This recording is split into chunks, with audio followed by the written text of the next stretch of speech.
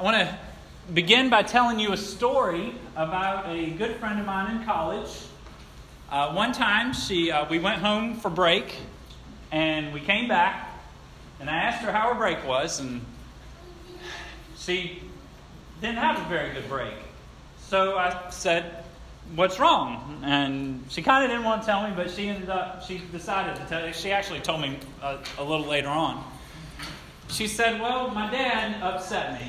And she was very careful to say, "I've got a good dad. My dad's been there. He's loved me. He's loved my mom, all this stuff." She wanted me to make sure that she had a good dad. And she said, "My dad upset me." She didn't tell me what happened. But she said, "I tried to talk to him about it, and he didn't really listen to me very well, but he knew that I was upset. So a few hours later, he shows up with flowers. And that was nice, but it wasn't exactly what I needed." Now, men, let me tell you something. Buy the women in your life flowers. It's a good thing. But what this young woman was trying to tell me 15 years ago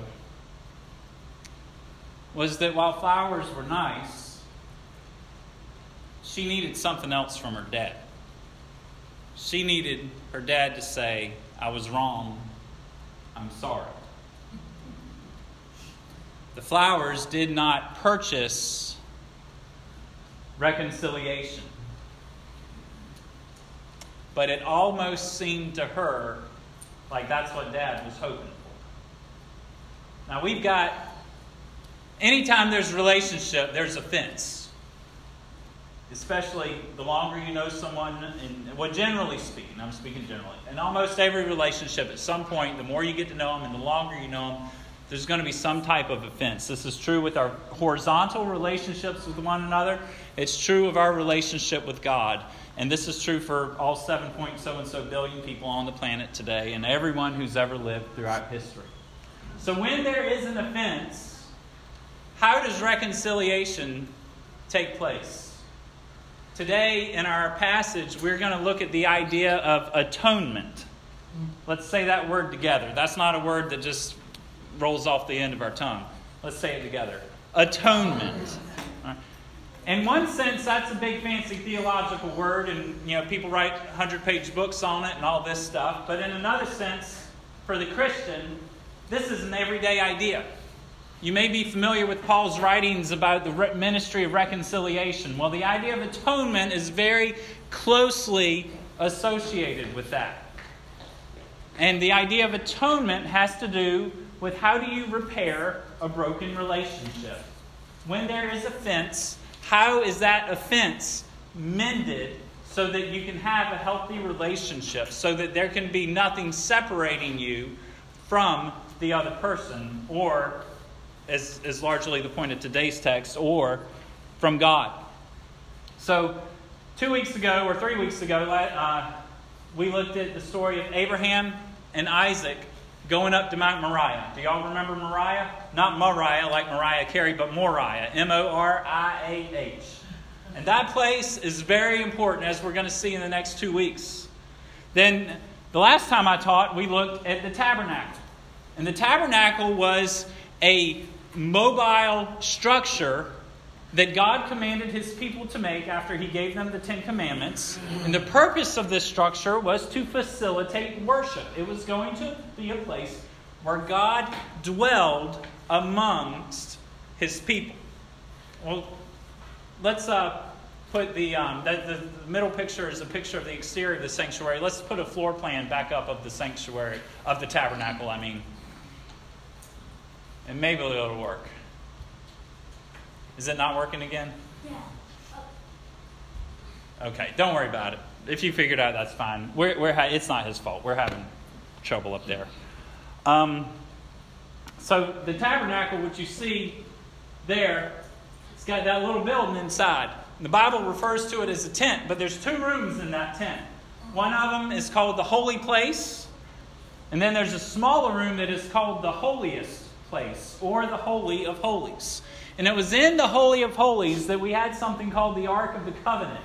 And inside the ark was the 2 stone tablets that had the 10 Commandments written on it, and a couple other things were in there too. But it was in this place where God dwelt. It was the biggest expression of His presence and of His glory. Well, we get into the book of Leviticus. We learned about the tabernacle at the end of Exodus last week.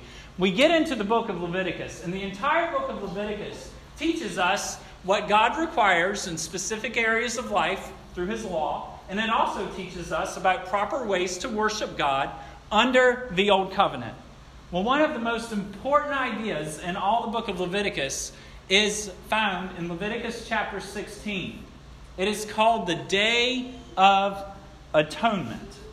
The Day of Atonement. In our discussions today, we're going to cover verses 29 through 34. That's going to be our main focus. But before we get into that, let me summarize for you what took place in chapter 16. Let me summarize for you some of the details. Okay? So, there was a high priest. And at any given time, there was only one high priest. The first high priest was Aaron. He was Moses' brother. Well, God appoints him to be the high priest. He's the one to be the leader in offering sacrifices. And a priest is man's representation to God. The priest comes to God on behalf of man.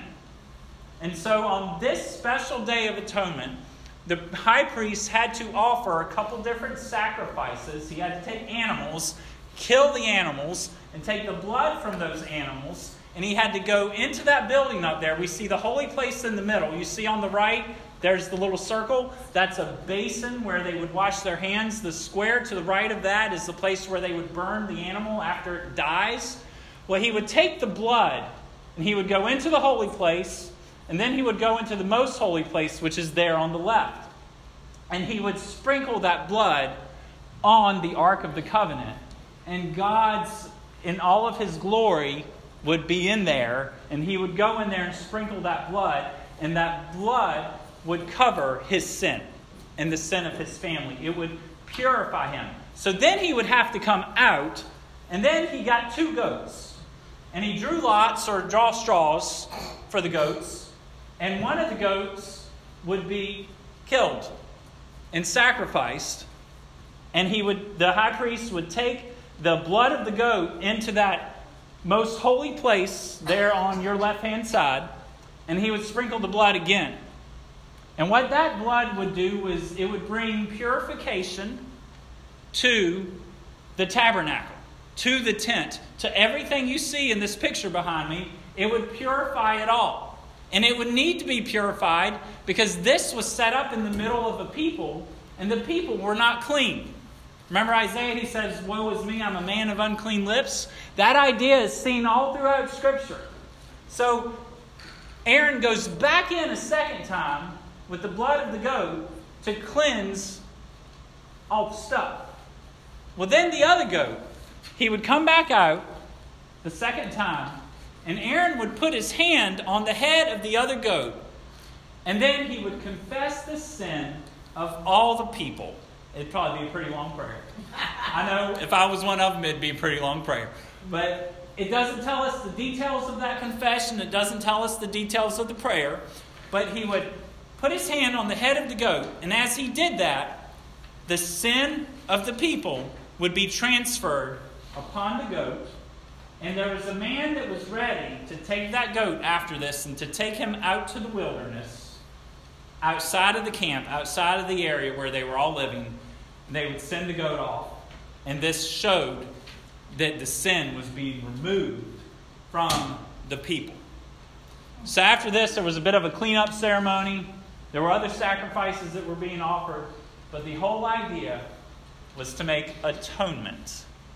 And so verses 29 through 34 that we are going to discuss today are very much a summary statement of the entire chapter. It kind of brings it all together. And so I'm going to read it and have y'all read through it a few times on your own, as is our custom. And then let the questions, let's fire away with the questions, because there's a lot of them here. So verse 29. "And it shall be a statute, which is a law, to you forever, that in the 7th month, on the 10th day of the month, You shall afflict yourselves and shall do no work, either the native or the stranger who sojourns among you. For on this day shall atonement be made for you to cleanse you. You shall be clean before the Lord from all your sins. It is a Sabbath of solemn rest to you, and you shall afflict yourselves. It is a statute forever. And the priest who is anointed and consecrated as priest in his father's place shall make atonement, wearing the holy linen garments. He shall make atonement for the holy sanctuary, and he shall make atonement for the tent of meeting and for the altar, and he shall make atonement for the priests and for all the people of the assembly.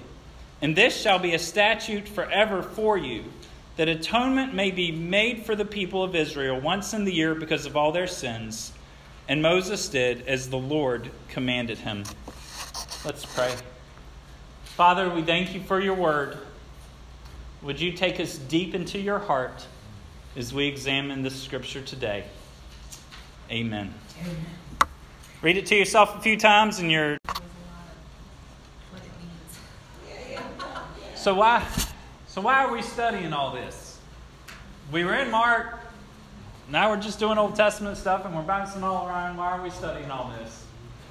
We're studying all this because in a few weeks, Jesus is going to die.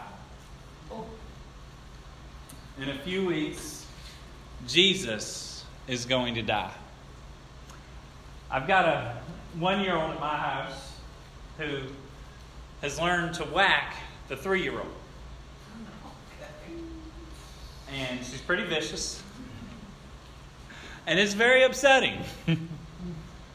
But she has learned that if you... Where's Noel? Come here.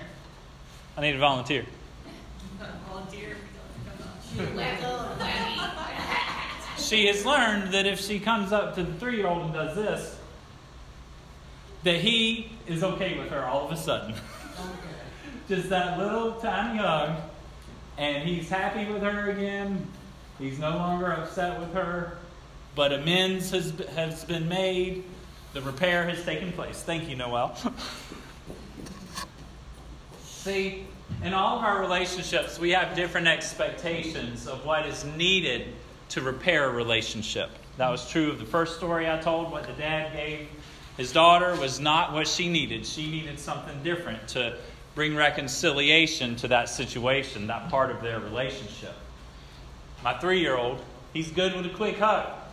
And he knows that the 1-year-old might do it again in 30 seconds, but that quick hug makes the next 30 seconds okay until she does it again.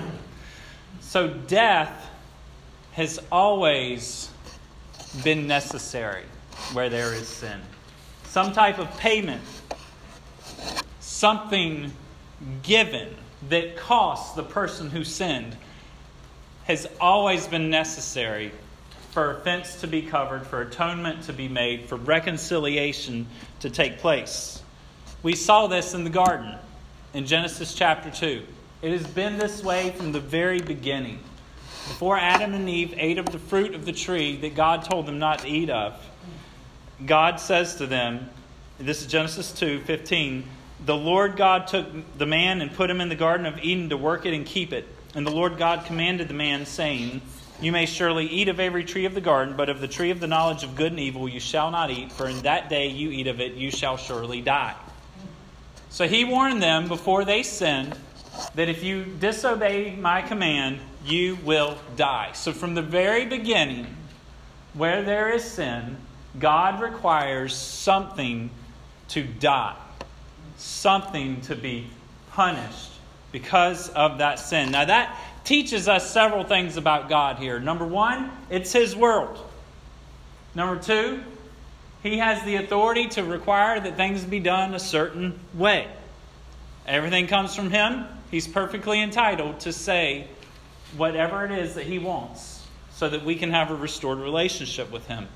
It also teaches us that He gets angry and that He is also a God of wrath. There was a season of my life where I did not like the idea of the wrath of God. I read a book one day. There was a chapter. It was a basic kind of devotional, theological type book. It introduced you to some theological ideas. And it there was a chapter called God's Wrath. And by the end of that chapter, I was sitting here thinking, why aren't we talking about this? This makes so much sense. But He is a God who gets angry when He is disobeyed. Now, the good news for us, the good news for man, is that that is not the end of the story. He doesn't just get angry and kick you out and leave it at that. But things have been put in place so that we may have a restored relationship with God. And everything that happens after Genesis 2 verse 17, where it says, "You shall surely die," is the story of God pursuing sinful people so that He could have a right relationship with them. It is a story of sacrifice all throughout the Bible. It is a story of reconciliation. It is a story of atonement. So we get to our verses for today. Verse 29. "It shall be a statute or a law to you forever, that in the 7th month, on the 10th day of the month, you shall afflict yourselves and shall do no work, either the native or the stranger who sojourns among you." Okay, so the same day every year, the 7th month, the 10th day. And what are you to do on that day? You shall afflict yourself. What that means is that you are to fast. You are to abstain from food. If you've ever fasted, you know that it can be quite the affliction. And it requires humility. And it's hard. So you shall afflict yourself on this day of atonement, and you shall do no work. I like work. I like to work. I like seeing what I've made. I like seeing what I've done. I like making money. All that stuff's good as long as we don't go overboard with it. It is hard for me to not work. It is hard for me to stop. It is hard for me to slow down. It requires humility. It is difficult to say that I'm going to lay my agenda aside today and just rest. But it's something that we all must do even today. And on this day of atonement, it was a day to fast, and it was a day to do no work. Now, the high priest that we're reading about in this chapter, he had work to do. He was leading the people in worship. We get to verse 30. "For on this day," again, it came once a year, "on this day shall atonement be made for you to cleanse you. You shall be clean before the Lord from all your sins." Y'all, that's good news. Atonement will be made for you. Atonement will be made for you. There's no mention of you making the atonement, but someone else is going to make the atonement. And what does atonement do? You might have a Bible translation. Let me say this first. You might have a Bible translation that says purification may be made for you. That is not a good translation. It is a bit of a watered down translation. Purification is the result of atonement. Purification is what happens because your sin has been atoned for. So on this day, atonement shall be made for you to cleanse you. Everyone say clean. Clean. Clean. Atonement cleanses you. Atonement, in this case, in this chapter, it cleansed things. It cleansed the tabernacle. It cleansed the physical objects. It was in the middle of the people, so it needed to be cleansed on a regular basis. God required atonement to be made. Y'all, that's good news. If atonement has been made, if a sacrifice has been offered, then it means that you're not dirty anymore. It means that Christ, in our case today, has taken your shame. It means that you can have a new start. It means that the mistakes of your past no longer determine who you are. And that's good news. That is good news that we can have a new start. That our God is a God who has offered sacrifice so that we could be cleansed. So that we will no longer be identified by some season that has been over for a long time. Or in some cases, if you're new to the faith, by a season that has very recently ended. Atonement has been made. And when it is made, you are cleansed. The last part of verse 30, it says, you shall be clean before the Lord from all your sins. Who is the ultimate judge? It is the Lord. And if you appear before Him and you are not clean, He will not let you into His presence. But if atonement has been made, and if you are clean, then you can stand before the Lord and He accepts you because atonement has been made. He receives you and you can live with Him forever because your sin is gone and you stand cleansed and holy and righteous before the Lord, and all of your sins are gone. That's good news. That is very, very good news for us today. So the idea of atonement, some people will tell you, and I say this from the books I've read and a discussion or two I remember from college many years ago. Some people will tell you that atonement just takes the sin away. It makes it disappear. And that is a part of it. We remember the goat. The priest would put his hand on the head of the goat. He'd confess his sin, and the goat would be sent outside the camp. He'd run away and never come back. So our sins going away is a part of it. But atonement does more than that. I told you earlier that God is angry when there's sin. God is a God of wrath, and rightfully so, when there is transgression. Well, here's what atonement does. Here's what blood being poured out does. Is it satisfies God's anger. God's wrath comes to an end against your sin when the atonement is made. Atonement does more than just take our sin away. It satisfies or appeases the anger and the wrath of God. And in order for atonement to take place, something has to die. We saw that in Genesis. We see that in this sacrificial system that is being set up in Leviticus. And we see this as we consider Jesus, who will be going to the cross on Good Friday and who will rise again on Easter Sunday. The life given up by the animal, or the life that's given up by Jesus, is somehow freed to provide life for the person who offers the sacrifice. When that animal was killed, his blood being poured out was a substitute for your blood. The thing with the Old Testament, the book of Hebrews tells us, is that was a temporary thing. And that's why they had to do it over and over again. But our Lord Jesus, His blood, His life being given up, somehow is applied to us. And we are set free. And God is no longer angry with us. And we have the opportunity to be, or we are cleansed, and we have the opportunity to live a life of freedom. To live a life free of guilt. To live a life free of shame. Because atonement has been made. The life given up by the animal, the life given up by the sacrifice, is somehow freed to provide life for the one who offers the sacrifice. We get to verse 31. This day is a Sabbath of solemn rest to you, and you shall afflict yourself. It is a statute forever. It's a bit of a repetition of what's already been said. We get to verses 32 through 34. And the priest who is anointed and consecrated as priest in his father's place shall make atonement. Okay, this is like ongoing year after year. This is how it's going to work. You're going to do the same thing over and over again. Up to this point in Leviticus chapter 16, what we've seen is God talking directly to Moses and Aaron about how to do it the first time. Well, we get to verse 32, and there's this, well, actually it's verse 29, but in verse 32, we really see the vision being cast that God's saying, y'all are going to do this for the long run.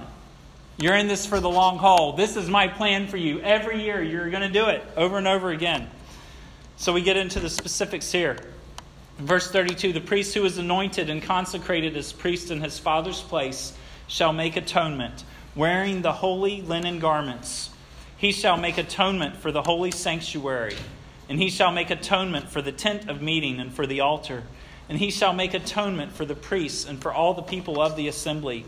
And this shall be a statute forever for you, that atonement may be made for the people of Israel once in the year because of all their sins. And Aaron did as the Lord commanded Moses. Atonement does more than just take our sin away. For atonement to take place, something has to die. And the life of the sacrifice, as that life is over, it is somehow transferred to us, the ones who are being purified and atoned for. That life that the animal or that the sacrifice or Jesus himself no longer has is now placed upon us. And the death that we deserve because of our sin was received by that which is sacrificed. So turn to Hebrews 9 if you would.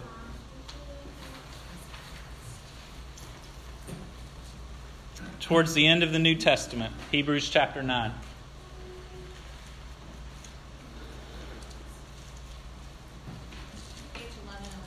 Page 1108 in the Blue Bible.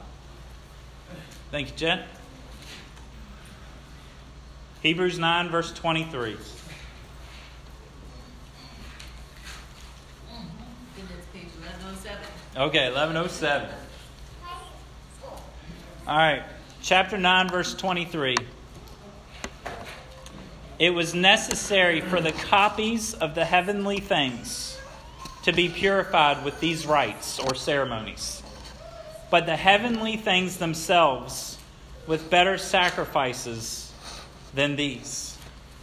In verse 23, it says the copies of the heavenly things. This tabernacle, this sacrificial system, is a copy of the heavenly thing.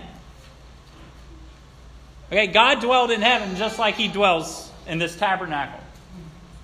You can enter in to this tabernacle just like one can enter into the presence of God in heaven. So what we see in this tabernacle, what we see here on earth is a copy of the heavenly thing. We get to verse 24. For Christ has entered. Now we're talking about Jesus. He has entered not into holy places made with hands, which are copies of the true things, but where? Into heaven itself, now to appear in the presence of God on our behalf. See, this tabernacle that they moved all over the place for decades and decades on end, it was a copy of the true thing. It was a symbol. It was a representation. It was something visible and tangible that you could see that would point to the thing that we can't see yet, but is nonetheless is just as real as what we can see. Christ entered into the holy places made with hands, which are copies of the true things. Or He went not into the holy places made with hands, which are copies of the true things, but into heaven itself. And what did He do when He went into heaven? He appeared in the presence of God on our behalf. See, Jesus has already went to God for you. It's already been done. Everything that needs to be done so that we can be saved has been done by Jesus. All we have to do is receive it by faith. The work's been done. You can't bring flowers to God. You can't go and give Him a side hug. You can't tithe every week at church so that you can be saved. You can't do anything to appease or satisfy the wrath and the anger of God. The only thing that could be done is that sacrifice be made by someone who is perfect. And that's Jesus. And isn't it cool? God didn't have to do that for us, but He loved us so much that He did. He loved you so much that He did that. We get to verse 25. Nor was it to offer Himself repeatedly, as the high priest enters the holy places every year with blood not his own. For then He would have had to suffer repeatedly since the foundation of the world. Jesus didn't go in and out of this tabernacle every year like the high priest had to. And He didn't have to get blood from something else. Jesus had His own blood. His own blood was perfect. His own blood being poured out was good enough for God to remove our sin. Hebrews 9:22, we didn't read that, but it says, without the shedding of blood, there is no forgiveness. What does God require to wipe away sin? Blood. My friend in college, she needed an apology. God requires blood. So it's different for all of us. Depends on the relationship what you have. What does it take to atone for sin, to make amends, to repair the offense? But the greatest offense that's ever taken place is our unholiness and our disobedience towards God. The greatest atonement that has ever taken place is God sending His Son to pour out His blood for us. And we get to verse 26 where it says, but as it is. But as it is, He, that is Jesus, has appeared once for all at the end of the ages to put away sin by the sacrifice of Himself. And just as it is appointed for man to die once, and after that comes judgment, so Christ, having been offered once to bear the sins of many, will appear a second time, not to deal with sin, but to save those who are eagerly waiting for Him. Verse 27, it is appointed for man to die once, and that after that comes judgment. Are you ready for judgment? Are you ready for judgment? If you have called on Jesus, if you have trusted Him by faith, if you are, as the end of verse 28 says, eagerly waiting for Him, if your sins have been atoned for, then you're ready. And it is coming. If you're not ready, call on Jesus. He will save you. He loves you. You can't get to God on your own. You've got to get to God through Jesus. Don't miss out on that Jesus part. But let's praise Jesus as we come to the table, as we break the bread, as we drink from the cup. Let's remember that it cost Him something. Let's remember that His blood was perfect.